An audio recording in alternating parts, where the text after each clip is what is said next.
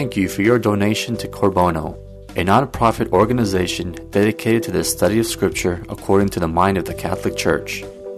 If you like this talk, we invite you to share our website, www.corbono.com, with others so that together we may participate in the evangelization of the third millennium. Our speaker, Najim Awad, lives in San Diego, California with his wife and 7 children and has been studying and teaching Scripture since 1995. Najim believes the Catholic Church holds and teaches the fullness of truth, and with his tremendous zeal and insight, he is able to communicate that raw truth without sugarcoating the teachings of the Catholic Church. He also believes that our job is not to change the truth, but to communicate it clearly and directly to others. And now, here's Najim.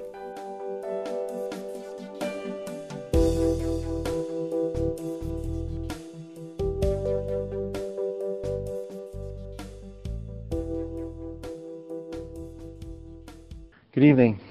I don't know if you noticed, but the Conference of Catholic Bishops in the United States has finally agreed on a revision of the liturgy. Now, this is great news. It's wonderful news. Because now the liturgy is starting to move in a direction we need it to move into. And you will see that those changes, as they're introduced, are going to focus again on the holiness of God, on the sacredness, and they may not be perhaps what we would like them to be, but they are definitely a step in the right direction. And I think they may be an indication of what is to come. So it is definitely cause for celebration. And tonight, we're focused on one specific item. Last 2 lectures, we focused on the presence in the New Testament of all those texts that spoke about the end of times, the end of the age, that the end of all things is at hand. And on the surface, all those texts would lead you to believe that St. Paul, St. Peter, St. John, St. James, the Lord himself, were speaking about the end of the world. But when you understand those in their proper context, you see that that is not the case. They had something entirely different in mind. And that is the end of the Old Covenant, the covenant based on the law of Moses, which was enshrined in the Temple of Jerusalem. That order had to come to an end for the new order to be ushered in. And one important question we had last time, well, if it is true that the new covenant opens for us the gates of heaven, and it is true, if it is true that the new covenant starts the day of the resurrection, some even say the day of the incarnation, but certainly the day of the resurrection, if it is then true that all these things promised by the prophets come into existence on those days, why is there an overlap between the 2 ages? Why is it that the age of the Old Covenant continues to exist, meaning that you have sacrifices in the temple, Christ came, Christ died, Christ rose, Christ ascended into heaven, Pentecost arrived, the temple was still operating. There were still sacrifices according to the old law, and the Eucharist was being celebrated. You have, therefore, coexistence of the 2. From about 33 AD to 70 AD, when Titus came on Jerusalem and destroyed the temple. If the new was meant to replace the old, if the old pointed to the new, why is it that for 40 years, for one generation, there is this coexistence of the 2? What does it mean? Is it important? Is it important for the book of Revelation? And even more so, is it important for us today in our lives, in the life of the church? And I would contend that it is extremely important. And that's what I want to show you tonight. In order to understand this, we need to take a look at the early Christian community. In one sense, in an unfortunate sense, our minimal knowledge of the book of Acts, where we see this Christian community coming together and sharing everything and no one owns anything, gives us a kind of a very, very idealized and wrong image and skews our understanding completely. It would seem as if in the beginning of the Christian era, when the church was young and had just started, Christians were all dressed in white robes, had a halo behind their back, walked with their hands folded, their heads tilted, and saluted themselves with a slight smile, and hopped from one cloud to the other. That's the sort of idyllic or idealistic image we have of the church. Nothing can be further from the truth. Nothing. They were men and women just like we are. They were thirsty, they were hungry, they sweated, they had to work, they used words to communicate just as we are today. We need to put blood and flesh on those images so that we can understand the purpose of the book of Revelation. After all, the book of Revelation was not written for Christians living in San Diego in 2006. Not principally. Secondarily, but not principally.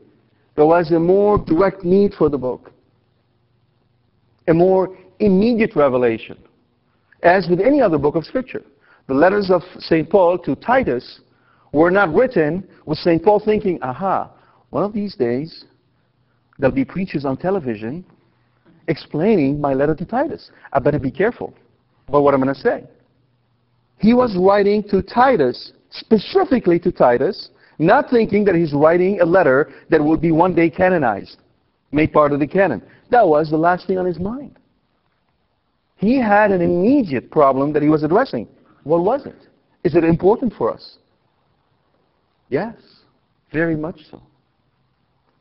In order to capture the drama of that period of 40 years, we must understand the different actors, the different players. And so we start with the Jewish community first. The Jewish community at the time of Jesus, essentially, if you follow Eusebius, the church historian, there were really 7 communities that he addresses. 7, and all of 7 of them play an important role. Before I get into this, I'd like to make an important point that I've not made yet. It is really essential. If you think about Pentecost, at Pentecost, the Holy Spirit comes on the apostles, and then they go out and they preach. Peter is the one who speaks. But really, by their presence, they're all preaching. Silently, but preaching nonetheless. And what is the subject of their message? What are they saying to the world?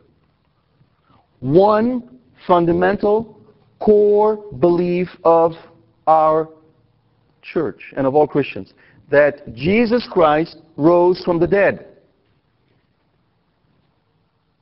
Now, what is presented as proofs of that fact? What are the proofs? What are the facts that they bring forward? 3 of them. The first is their own witness. You need to understand that in a Jewish mentality, when 2 or more are witnessing, this is a juridical act. It isn't just, I've seen him. They are putting forth their own word. All right? So it carries a lot more weight than what we would say today. Because our word has no weight. Try to go to the bank and say, please give me a loan of $100,000 and I give you my word, then I'll give it back to you in 2 months. And come back and report to me what they will say. I'd be curious. The second is going to be the signs, meaning the miracles. And notice St. John never uses the word miracle. The signs given by the apostles. Remember the lame who was sitting by the Nicanor gate, the beautiful gate. St. Peter sees him and he tells him, money I have not, but I give you in the name of Jesus. Get up. That was a sign given that Jesus rose from the dead, because the dead cannot raise or heal or save. Only God can. All right? Only God can.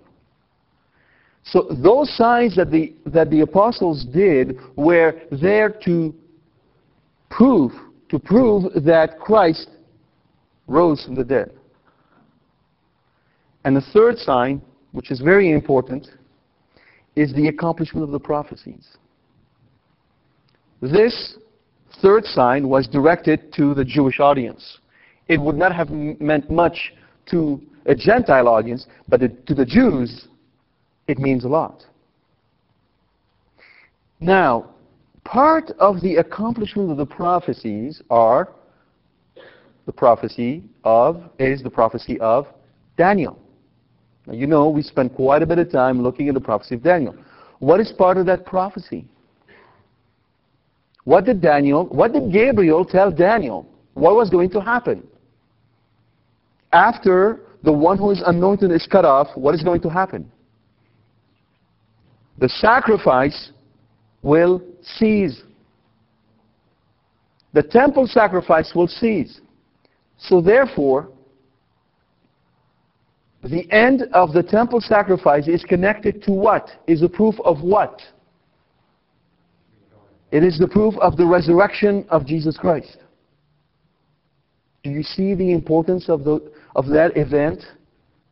It is a proof that Christ is risen. That is why we say that the temple will never be rebuilt. Because to rebuild the Jewish temple today is tantamount to say that Christ is not risen. This is not a question of a building. This is a question of a covenant. And the temple represents and symbolizes the old covenant. And the only way the old covenant will end is when the temple itself will be destroyed, so that that sacrifice will cease. That's the essence of the witness to Christ for the apostles. So in the Jewish community, the signs, the prophecies are very important, but they must be well understood. And the understanding that a Jew would have of those signs depend on his upbringing and the faction to which he belongs.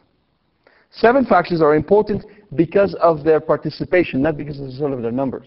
Most Jews may not belong to any of them, but their role, the role that these factions play, is very important. The first one is the high priests and the Sadducees. You hear often in the Gospel speaking of the Sadducees. The Sadducees were part of the priesthood of the temple. And the interesting thing about them is that they did not believe in the resurrection of the dead. If you do not believe in the resurrection, if you deny the resurrection of the dead, what have you effectively denied?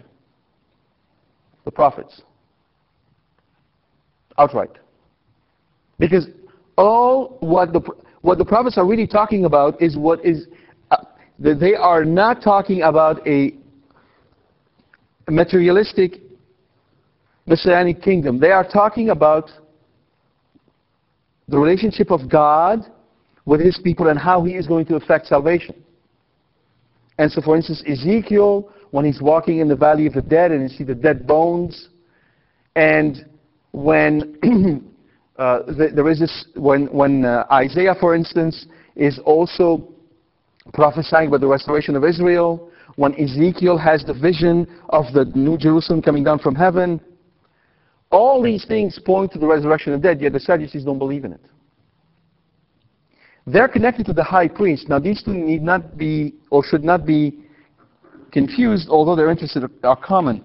Since 6 AD, the high priests are the house of Sethi, and the head of this family is Annas, and the actual high priest is Caiaphas. Their main interest seems to be in the influence they wield through the temple, and they are effectively collaborators with Rome. As long as Rome preserves their earthly power related to the temple, they're happy. The Sadducees, on the other hand, are guardians of the law in the sense that they want to make sure that the liturgy temple is observed, that people come to the temple and worship at the temple. They have, essentially, much in common. What is really interesting is that in AD 43, St. Herod Agrippa executed James. And the year 43 is important because when he came to power, Agrippa removed Theophilus, who was Annas' son from the high priesthood, and replaced him with Simon ben Canthera, who was of the house of Beothus, who was the high priest under his father. But then in 43, he took him out and put out in his stead Jonathan and then Matthias, his brother, and both of those are sons of Annas, the high priest. And that's when the persecution against James occurred. So you see there is a direct relationship between the initial condemnation of Christ by that particular family of high priests and then the actions they're going to take against the Christians afterwards. This helps us distinguish between those Jews who, for very personal reasons, in a sense, for reasons of pride and greed and money, persecuted Christians, and those Jews who basically did not. And I hope that this dispels this notion that I hear constantly that somehow the Jews control the world and they are dominating everything, and all anyone who has money must be Jewish, and all that kind of nonsense, which cannot be backed up by any rational thought, but is backed up by much prejudice. And it is important for us to rid ourselves of any of that kind of thought, precisely because it precludes us from thinking clearly, and also it is an act of extreme lack of charity, and it's a sin. So I do insist on this point because it is something that I encounter on a regular basis. Now, that's the first group that we encounter, those Sadducees and the high priests. And then you have the Pharisees. The Pharisees are an interesting bunch. On the one hand, some of them, maybe many, we don't know, but at least we know of two who became Christians. Nicodemus and Joseph of Arimathea. Both of those were Pharisees. Furthermore, we also know that Gamaliel, who was the greatest rabbi at the time, and he was the teacher of Saul, St. Paul, defended the apostles when they were accused before the Sanhedrin. Right?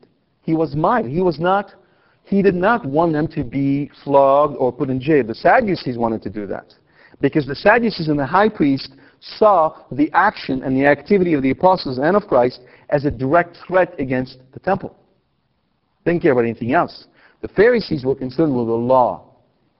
And provided that these men came to the temple and worshipped in the temple and did what was required of them in the temple, they were not dangerous. The reason why they looked at Christ as the enemy is precisely because Christ was telling them, game's over. The law ends here. Something else is coming. And that they could not put up with. So therefore, where do you see them participating in persecution? You see them participating in persecution as soon as Gentiles get into the picture. So for instance, Stephen is a non-Jew, the first martyr. And who agrees to his martyrdom, to him being killed? Saul. Right? And when they launch persecution outside of Jerusalem, what are they going after? They're going after Gentiles who became Christian. So that is very important for us, because we're going to see how it's going to evolve and affect the early church, and how it has something to do with the audience to whom the book of Revelation is addressed. The Essenes, well, the Essenes is a third community, but this one is not mentioned in Scripture. There's a number of reasons why it's not mentioned in Scripture, and I've addressed some of those in past talks. What is important to say is that a group of the Essenes were also known as Baptists, because they insisted on the importance of baptism.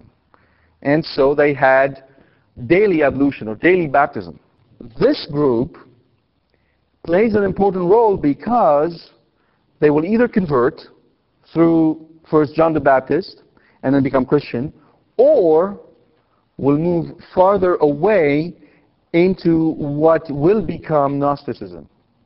We see the root of Gnosticism there. I'll touch on Gnosticism a little bit later. Okay. Then you have the Galileans. You know about the Galileans. The Galileans are the guys who come from up north. Christ lived in Galilee. He was thought to be Galilean, although he was not. And Peter, James, many of the apostles are Galileans. Galilee is a very rich area. Lots of wheeling and dealing. It's considered unclean by the Jews. But Galileans, for some reason, are faithful to the temple. That's important. That's very important. And in their outlook, they're observant of the law. St. Peter himself, a Galilean, when in Acts, has a dream from the Lord, and the Lord puts before him the stable of food that is considered to be unclean. St. Peter says, Lord, you know that nothing unclean has ever touched my lips. I've never touched anything unclean. And the Lord will tell him, do not call unclean what I call clean. Right? And it was to prepare him to receive Cornelius, the Roman, in baptism into the church. Okay? But Galileans primarily are observant of the law, and they are very much attached to the temple. Very much attached to the temple. Then you have the Samaritans. Now the Samaritans may be a little bit more known to you because of the Samaritan woman, the meeting of Jesus at the well. The Samaritans, so a little bit of history, a little bit of background. After the split of the kingdom of David, in the year about 920 BC, two kingdoms emerged. The kingdom of the north, called the kingdom of Israel, and the kingdom of the south, called the kingdom of Judah. In 780 BC, the Assyrians came down and essentially took over the kingdom of the north, and forced their people to intermarry with non-Israelites. The result of which is this population called the Samaritans. The Samaritans worship in Mount Gerizim. They do not worship in Jerusalem. They do worship the God of Abraham, Isaac, and Jacob, but they do not know whom they worship, and that's what the Lord told them. When he met the Samaritan woman, he said, salvation comes from the Jews. You worship whom you do not know. We worship whom we know. Which is another way of saying idolatry. Idolatry is not just worshiping false gods. It is also worshiping the true God the wrong way. You know, and so, for instance, today in the church, when you have Catholics who will pick one teaching of the church but not the other, who will say, yeah, I am against abortion, but contraception is okay, are effectively idolaters. It's a form of idolatry because they're saying, I will worship God, but not the way I'm supposed to. So it isn't something that has gone out of fashion. Idolatry is very fashionable. The interesting thing is that you have a whole series of characters that emerge from the Samaritans and that will create one day Gnosticism. So Simon Magus is perhaps the most famous of them all. He was a Samaritan. Okay? He received baptism and tagged along St. Peter trying to actually get some of his powers, and then finally he was sidelined by St. Peter and went on, made his own religion.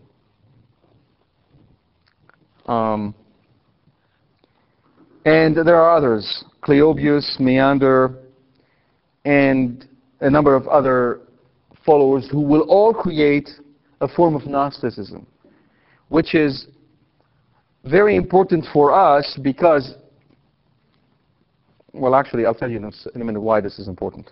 Let me keep on going. So these guys, and there's one more group, the Zealots.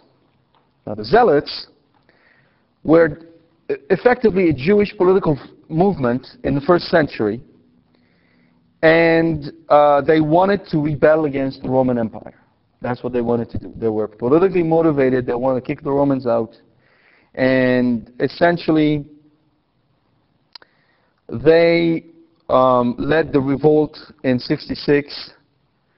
And they took Jerusalem over. They murdered the high priest in Holy while he was in prayer before the altar of incense. They murdered each other. I will read to you when we get to understand a little bit more about the war of the Jews, as written by Josephus, what they did within Jerusalem. Okay? Overall, they were essentially a very sad bunch. The reason why they are important to us is because of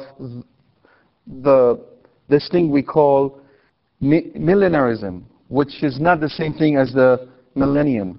All right? Millenarism is a different movement. It is the notion that everything is going wacko. There's nothing we can do about it. We just have to wait for a savior to come and then, clean the whole plate. That's millenarism in a nutshell. I am going to touch again on millenarism in a moment. You also have the Hellenists. Those are Jews of the diaspora. They were away from Jerusalem. They live either in Babylon or in Rome or whatever else. They have dealings with Jews and non-Jews. They do go in pilgrimage to the temple following the appointed feasts. But as far as they're concerned, the temple is not physically present to them day in, day out. Therefore, they are more malleable or can be more flexible in accepting the separation of Christianity from the temple. Okay? Or they can also be very fanatic. They can go either way. And St. Paul met many of them on his way. Some listened to him, heeded his words, others chased him out. So to summarize very briefly what we know about the sort of the main or the important current of the time among the Jews, you have the high priests and the Sadducees. They essentially run the temple. You have the Pharisees, who are the guardian of the law. You have the Essenes, who lived a very they lived a very ascetic life outside of Jerusalem and denounced the corruption that they saw in Jerusalem. Many of them converted, and some turned to Gnosticism. You then have the Galileans, who are faithful to the temple, have much dealings with non-Jews, and are faithful of the law. You have the Samaritans, who have moved away from the teachings of Moses in many ways. And then you have the Zealots, who are a political movement, and then you have the Hellenists, who are there, who live outside of Israel, and who form the diaspora. Now, why are these groups important to us? Because many of them become Christian. Christians from all these groups are now in the church. Guess what they bring with them in the church? Their thoughts, their political beliefs, the way they view the world, what is important, what is not. All of that enters the church from day one. The thought that the church in her beginning was this pure thing consisting of all these people in white robes with halo walking on little clouds should leave your mind forever. Forever. It has nothing to do with reality. Even if you're restricted to the apostles themselves. Even if you're restricted to the apostles themselves. We've seen the Lord. What does Thomas say? Unless I put my finger in the wound of his hands and my hand in his side, I'm not going to believe. Even among the apostles, you don't have that heavenly glow of perfect, peaceful unity. Never existed, will never exist. How did Christ describe the church? The church is a field where the Son of Man comes and sows the good seed. And then the devil comes and sows the bad seed. That's the church. That's how the church is from the beginning to the end. To the last day. That's how the church is going to be. We should not expect anything else. The notion that somehow we're going to have this pure Catholic church where you only have saints standing in perfect row with halo on their heads and walking on little clouds and obeying the Pope and having perfect bishops everywhere and everything is perfect is not going to happen. That's utopia. This is not reality. The reality is the church is a battlefield on earth. That's what the church is, a battlefield, and will remain so until the last day. That's why this is important for us, because it gives us the right perspective on how to view the church. Anyone who has in his mind an idyllic church that was perfect, with perfectly obedient Catholics, with perfect priests and perfect bishops and perfect nuns, is deluding himself. This church does not exist here. It exists only in heaven and in purgatory, but not here. Okay? And we see it right there. They enter the church and they bring with them all that. And that leads us to the crisis that went from 40 AD to 70 AD. And you will see that in this crisis, the only way to resolve it completely is for the temple to go away. There are two key facts that loom large on the early church. Two very important facts. Number one, Jewish nationalism. Right as the church was starting to grow, Jewish nationalism started to grow. The notion that we should be freed from the Romans was now taking root. Here you have Christians of Jewish background. So let me put it to you in a slightly different context for you to feel the tug, to feel the tension. All right? There is one, at least the only heresy that I know of that is called by a country. There's only one heresy I know of, and maybe that's the only heresy, that is called by a country. You know what it is called? Americanism. It's called Americanism. You know what Americanism is as a heresy? The notion that faith is all about Jesus and me. All I need is Jesus. I pray to Jesus. Nothing else matters. That's a heresy. It is the farthest thing from what Christ had in mind, what God the Father has in mind, what God the Holy Spirit has in mind. Why? Because worship is communal. We don't go to church to worship all by ourselves. We come to church to worship with our brothers and sisters. That's why we say, the priest says, my dear brothers and sisters. He's not using those words just because he wants to be polite. Or he has nothing else to say. He's using it because it is a reality. It is a heavenly... We are brothers and sisters. Look around you. You're sitting with brothers and sisters. You may not like it, but you better get used to it, because guess what? The hope is that many of those around you right now are going to be in heaven with you for billions and billions and billions and billions and billions of years. And maybe some members of your family will not be there. And so some stranger sitting here right now with you will be a lot closer to you than your mother or your father. Do you realize that? That's what Catholicism is all about. But the American way, I did it my way, oh no. I don't need anybody else. All I need is Jesus. Never mind the Holy Spirit. And never mind God the Father. I got Jesus, got everything. Really? Okay. I'm not going to go on and on. But how do you feel when you hear the church calling this heresy Americanism? You feel happy and joyful? There is a tug. Why? Because you love this country, and then you have your faith. Well, imagine how it was for those Jews who had the temple, the liturgy, Moses. Everything was given to them by God. Everything was there. And there's these Romans, these Goyim, these people worse than dogs ruling over you. And now you become Christian. What does that mean? Does this mean sudden transformation? Does it mean that, you go to see St. Peter, he just opens up your skull, pulls your brain out, puts a new one in, and suddenly you have the Summa Theologia in your mind, and you know everything you need to know about the faith? No. Doesn't happen this way, does it? Doesn't happen this way. You have your struggle that you brought with you into the church. You have all your thoughts. You're right there. You're thinking about Jerusalem, the temple, and now there is these people saying it's a time for liberation. Well, you're thinking, well, maybe that's what Christ wants. He's the Messiah. He may have come to free us from the Romans. So you can see how that had a very strong tug on the church. Very strong. Now, concomitant with this, in parallel, you had what? You had St. Paul doing what? Converting the Gentiles. And many of them are Romans. The enemy. The enemy. Romans. Brothers and sisters. Ouch.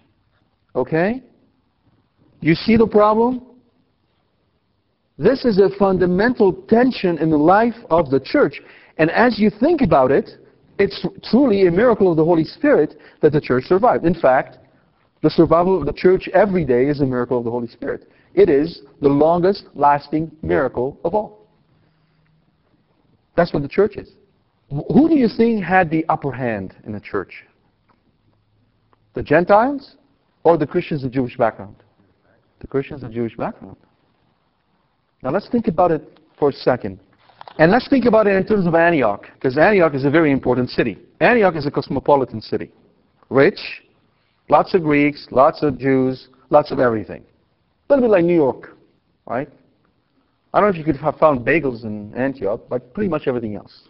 We know that there were Christian communities in Antioch. And again, the idealistic view is that you had one Christian community in Antioch, one church. You think so? No. You had the Jews who had converted, who had their own church.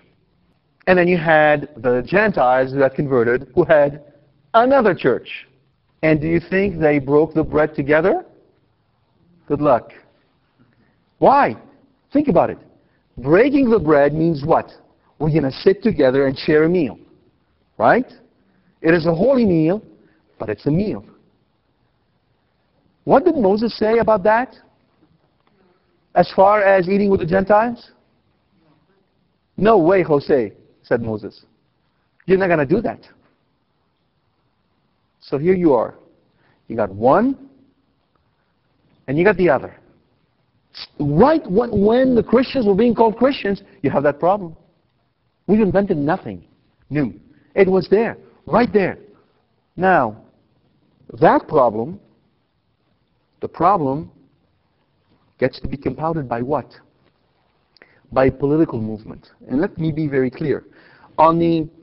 From a dogmatic or theological point of view, there was never a question in the minds of the Christians of Jewish background that the Gentiles should be admitted. There was never a debate. That's not what the problem was. The problem was political. You are seeking support for the temple. You want people to support the temple. Right? So what are you going to do? Number one, you're going to try to keep the Christians all supportive of the temple. So you would want to restrict it to the Jews. If all the Christians were of Jewish background, there would be no problem. There would be no tension. But then you got that Paul going on and on and on about him being the apostle to the Gentiles and converting all these people. What's up with him? So now what do you try and do? Well, okay, he's bringing all these people into the church. Fine. We need them to support the temple. You understand?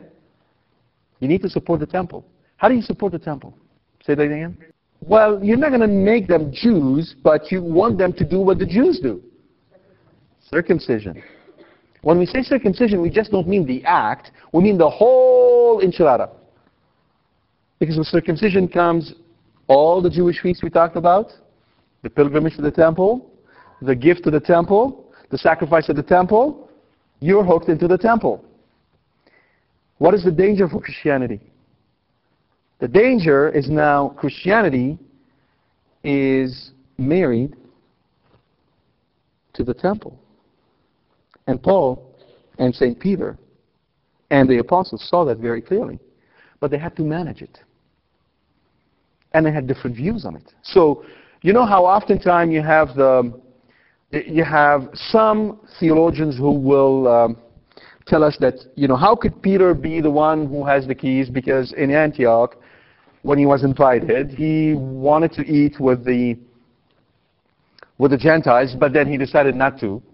And then it was Paul who came, and Paul who corrected him and told him his fault. You know that passage, do you?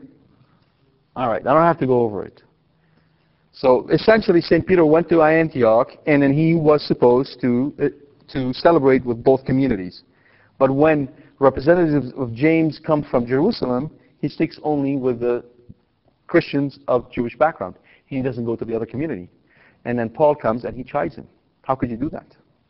And typically they ascribe this to Peter being afraid or Peter being a coward.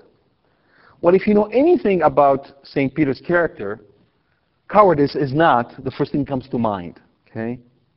St. Peter had a different problem than St. Paul. St. Peter had to rule the church. He had to manage the church. St. Paul was focused on the missionary activity of the church. His focus was to make sure that we do not tie the church to Jerusalem, and St. Peter was in agreement with him. If you read his letters, you will see that it's very clear. But he had a different pastoral problem to contend with. He had two communities, and he was concerned that he will lose one of them. That if he, as the head of the church, was to effectively, pastorally condone by his presence the fact that Jews and Gentiles can eat together, he could lose all these people. So he had to choose between two evils, in a sense. And he chose the lesser for the benefit of the church. Notice, not for his benefit. It didn't make him look good. And you know what? That's a constant of the popes. It is something that happens to the popes regularly because they're always trying to solve problems that are very difficult and nasty between different groups. And a perfect example, of course, is Pius XII, who was accused that he actually was, supportive of Hitler and all that nonsense. When in fact, Pius XII did not. The reason why Pius XII did not publicly decry the action of Hitler and the SS was because the Jews themselves asked him not to do it. And that was based on the experience of Holland. In Holland, all the Christian communities decided to protest the actions of the SS against the Jews. The SS wrote back and said, if you do that, we'll step up our persecution of the Jews and we'll go after Christians of Jewish background.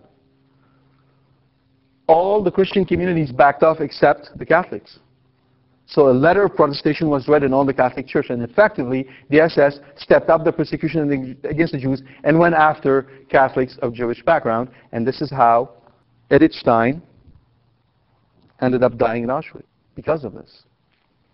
And Pius XII knew about that, and he decided to remain silent, knowing full well, he wrote in his memoirs, that future generations will blame him for it.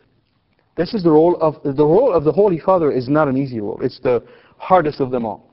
And we see it right there portrayed in that crisis in Ephesus, when Peter was faced with this dilemma and he had to choose the wisest course. St. Paul had a freer hand. We have two perspectives over the issue. Both of them are right, but they're presented differently. However, prior to that issue of whether we can admit the Gentiles and whether they need to be, not whether we should admit the Gentiles, but whether they should be bound by the law of Moses, was addressed in the First Council. In 49 AD, the Council of Jerusalem. Paul goes there and then he explains what's going on. This is what's going on in Antioch today. Do we have to force those Gentiles to abide by the rules of cleanliness? You can eat this, you can't eat that, eat this, don't eat that? Or can we just let go of it? Okay? And in that council, Peter is the one who said, you know how we've admitted Cornelius into the church. Why should we impose upon them a law that neither us nor our forefathers could actually live by? We're not going to do that. And he spoke, therefore, dogmatically. He spoke essentially ex cathedra. Peter spoke. That is one of the foundations of the primacy of the Holy Father. He can speak by himself dogmatically. And he did it. Peter did. Alone. James, Bishop of Jerusalem, has a community of Christians of Jewish background. So he has to contend with the issue on the pastoral level. That's what he does. He says, all you have to do is abstain from certain food and fornication, and you'll be fine. Effectively bringing them to the covenant of Noah. The only restrictions he imposed are the restrictions imposed through the covenant of Noah. And the covenant of Noah applies to everyone. And no one in his community could actually protest. That was a wise move on his part. But that's pastoral. It's not dogmatic. So again, some commentators or pastors would say, well, Peter spoke first, but it was James who had the last word. Not so. Peter spoke theologically and dogmatically. James spoke pastorally. Not the same thing. Now you think the issue is resolved. We're done. Bliss, happiness, joy is ahead of us. Guess what happens right after that?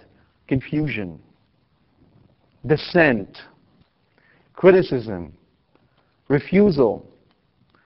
The party of the Christians of Jewish background attached to the temple is mounting, is getting stronger and stronger by the day. Just as the Jewish nationalism is going up around the temple, their strength is going up. So it would seem that the words of the council were ignored. Sort of, if we were Christians of that time, maybe living in Antioch and doing a Bible study, we might be saying, well, that Council of Jerusalem, it wasn't dogmatic, was it? It was just pastoral. And look what it created. It basically told those Christians of Jewish background they can do whatever they want. Of course, we don't say that today. Because after Vatican II, which is an amazing council of the church, what happened? Joy, bliss, peace, harmony, and concord were found in the church, right? No. So, effectively, after the Council of Jerusalem, what you got was the opposite of what the council wanted to see implemented. Just after almost every council. It's a constant of the church that every time the light of truth shines forth through the council, it will be followed by years of confusion. Because the church is a battleground.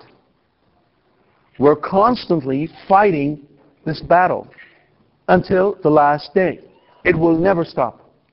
Now, I'd like you to understand the situation in which St. Paul in particular finds himself, but I would contend also St. Peter. Because you see, St. Paul is effectively fighting this ill in all the churches. His most clearest letter on that subject is a letter to the Galatians, and I would invite you tonight to go back and read it. Because the Galatian church has now been effectively infected by this disease of being tied to circumcision, being tied back to the temple. But it wasn't the only one.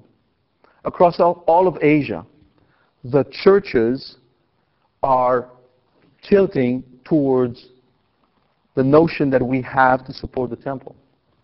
I would even contend that the majority of the churches are in that position. The minority is in the other position.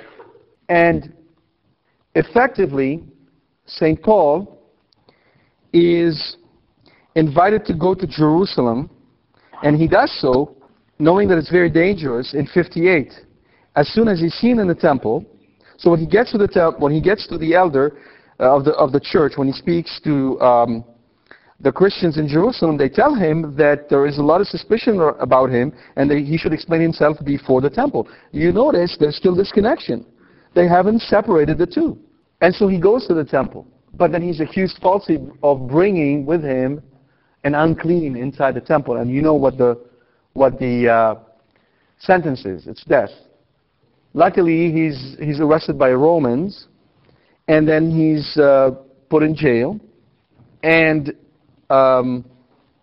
he's put in jail in 58, and Felix, who recognized his innocence, kept him in jail for 2 years.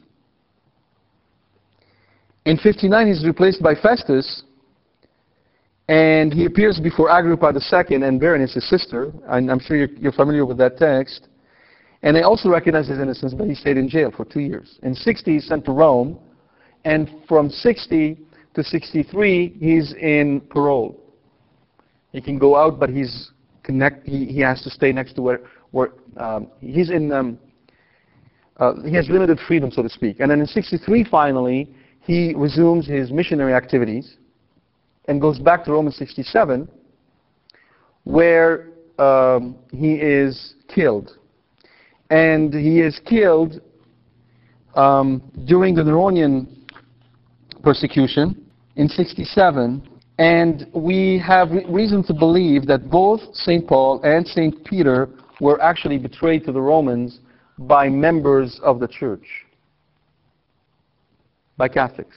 And the fundamental reason why was this happening is because they could see that he was pulling completely away from the support of the temple, the national support of Israel, the support of the Jewish people in their fight against Jerusalem. And he dies, when he dies, the church, the Catholic Church, is effectively dominated by Christians with very strong Jewish ties, and they have not yet separated from the temple. When does the separation occur? In fact, he didn't see that, but it occurred. It started in 66 AD, when the Zealots initiated the War of the Jews against the Romans, and then the Bishop of Jerusalem, who replaced St. James, his name is Simeon, he was cousin of our Lord. He and the Christians went to Pella, a little city up in Galilee. That is momentous, because when they did that, they effectively said, we are now separate from the temple. And when Titus came in 70, and when in 70 Titus destroyed the temple, that put an end to a very strong tendency within the church that was threatening its future. Because when the temple went away, there were more sacrifices, nothing to support, all that died. Not for long, however, because it would resurface under a number of heresies, most notably Gnosticism. Now, that is the context of those 40 years, and that is why you have the overlap. Because you see, Christ came and Christ gave that mission to the apostles. Go forth, make nations disciples, and baptize them in the name of the Father, Son, and Holy Spirit. Notice he said make nations disciples. He didn't say make disciples of every nation. All right? There's a big difference between the two. Every nation needs to be a disciple of Christ. When Christ gave this command, he said also, and behold, I am with you until the consummation of the ages. I am with you until the consummation of the ages. Let me ask this question. If Christ said, I am with you until the consummation of the ages, you think he meant by this, that'll be the little guy holding guitar, walking by you, singing Kumbaya as you go around doing your things? Is that what he had in mind? No.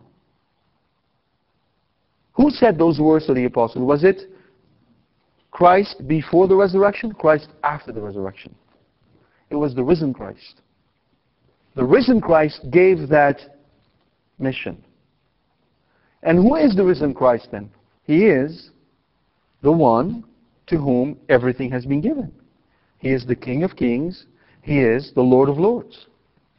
If he is the King of Kings and the Lord of Lords, and he says to his apostles, go forth, do this, and I am with you.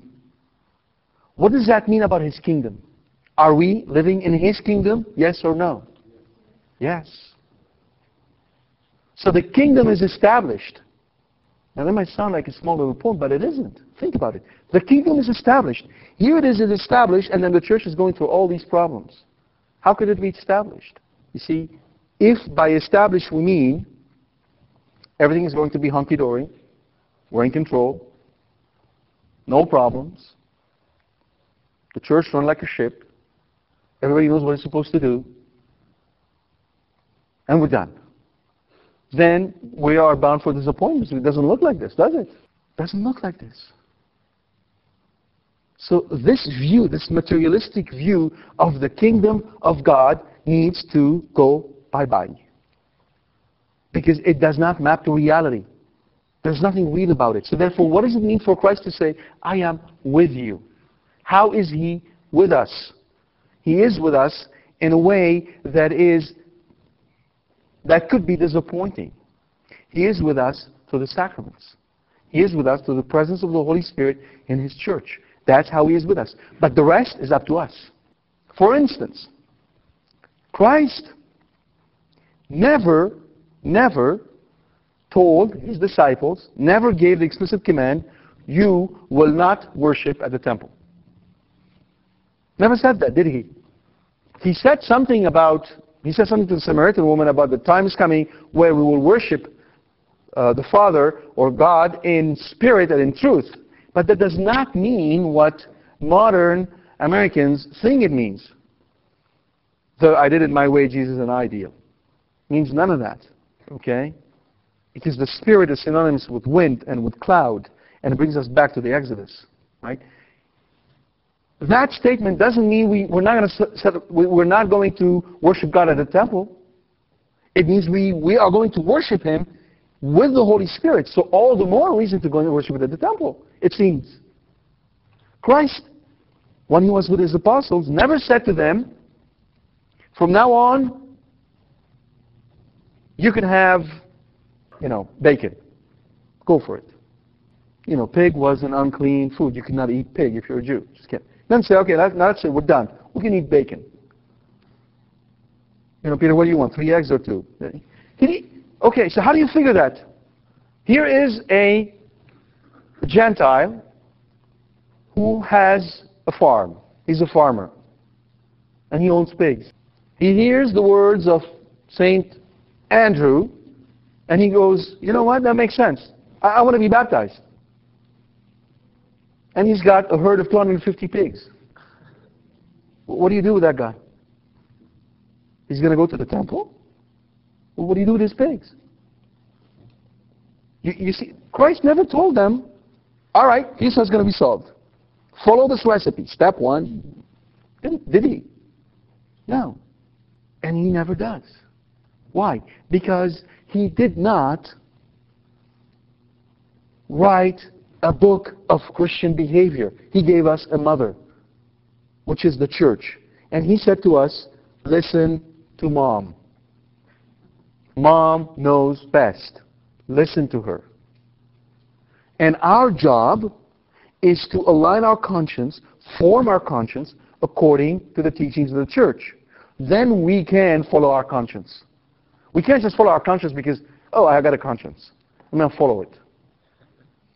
The conscience must be formed to the truth. And the truth is in the church, because that's what he formed. Otherwise, you would have told them straight from the beginning, folks, guys, this is what I want you to do. Here it is. Here's the book. Follow this, and everything will be okay. Never did that. Notice how Christ directed Peter through effectively a dream. Right?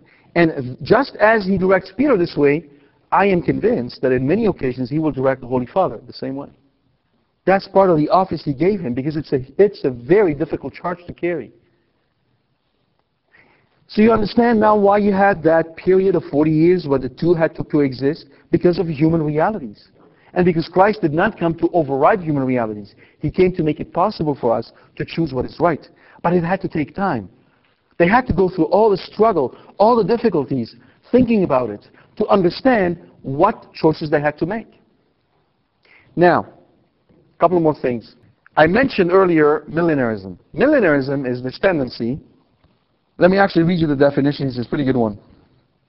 Millenarism is the belief by a religious, social, or political group or movement in a coming major transformation of society, after which all things will be changed in a positive, or sometimes negative, or ambiguous direction. Millennialism is a specific form of millenarism based on a 1,000-year cycle. All right? Millennialism is the notion that this thing will then usher a 1,000 year of peace. Millenarism is well and alive and kicking today. And we call it conspiracy theories. Okay? There's a whole bunch of those floating around. People today, many Catholics are actually millenarists. They're somehow thinking that some big thing is going to happen. I don't know, UFOs are going to show up and give us all balloons and lollipops and we'll be all happy. Or some sort of, some such thing, and then everything will be okay. Others are just expecting the big one.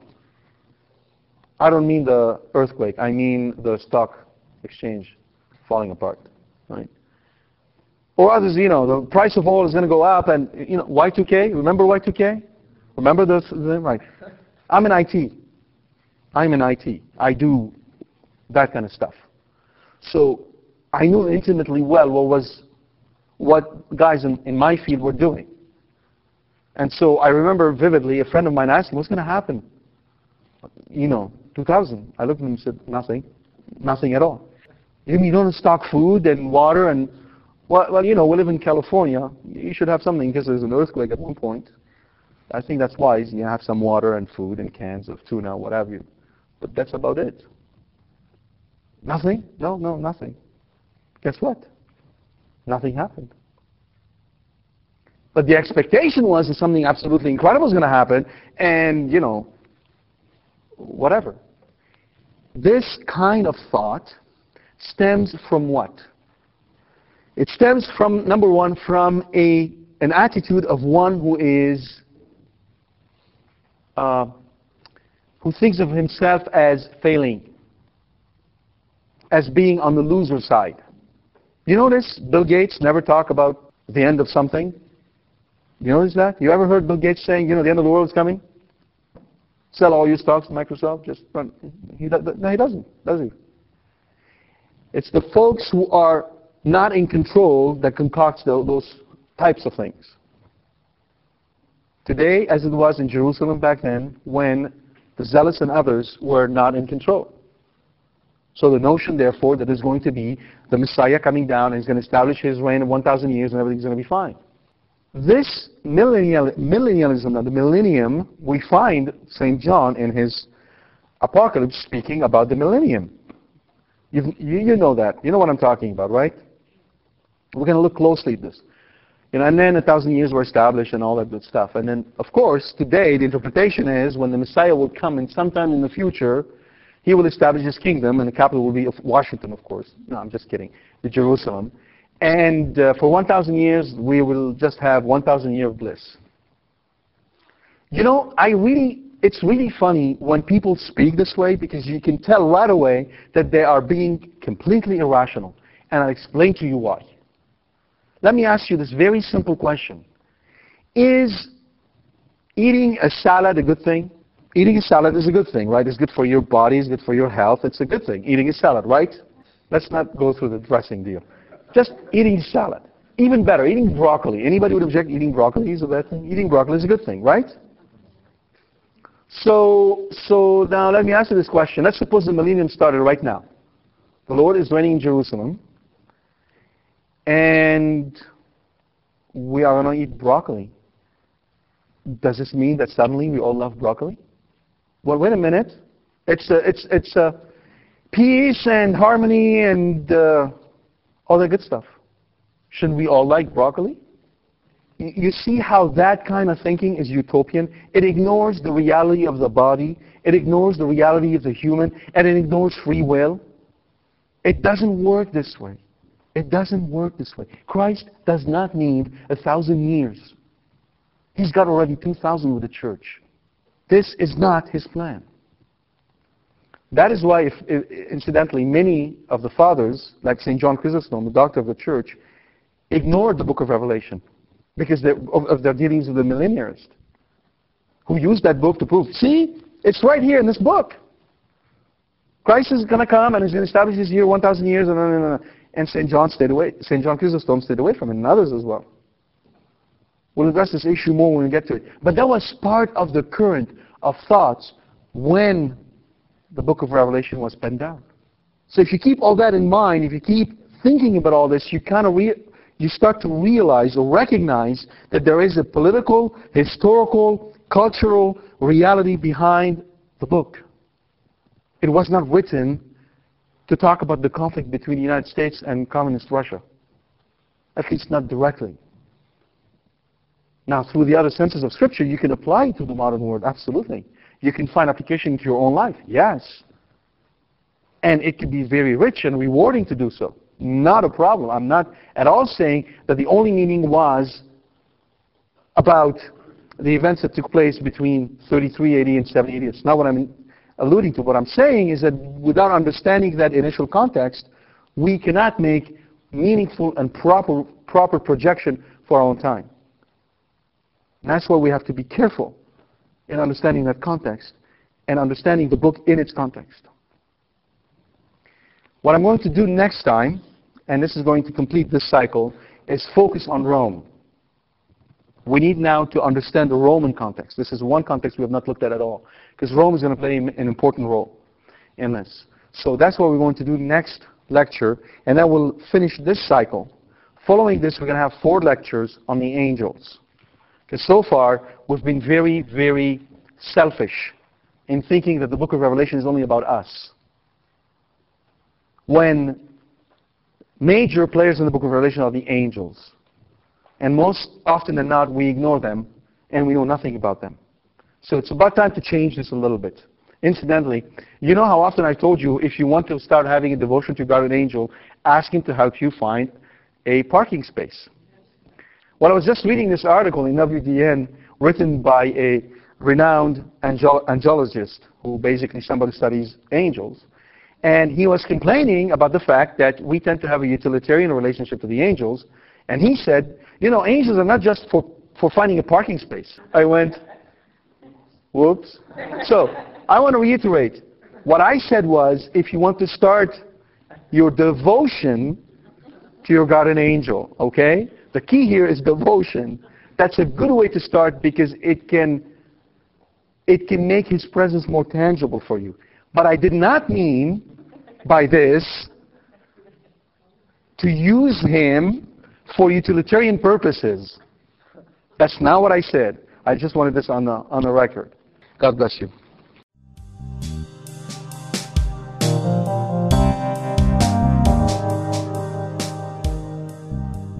We hope you've enjoyed this talk from Corbono.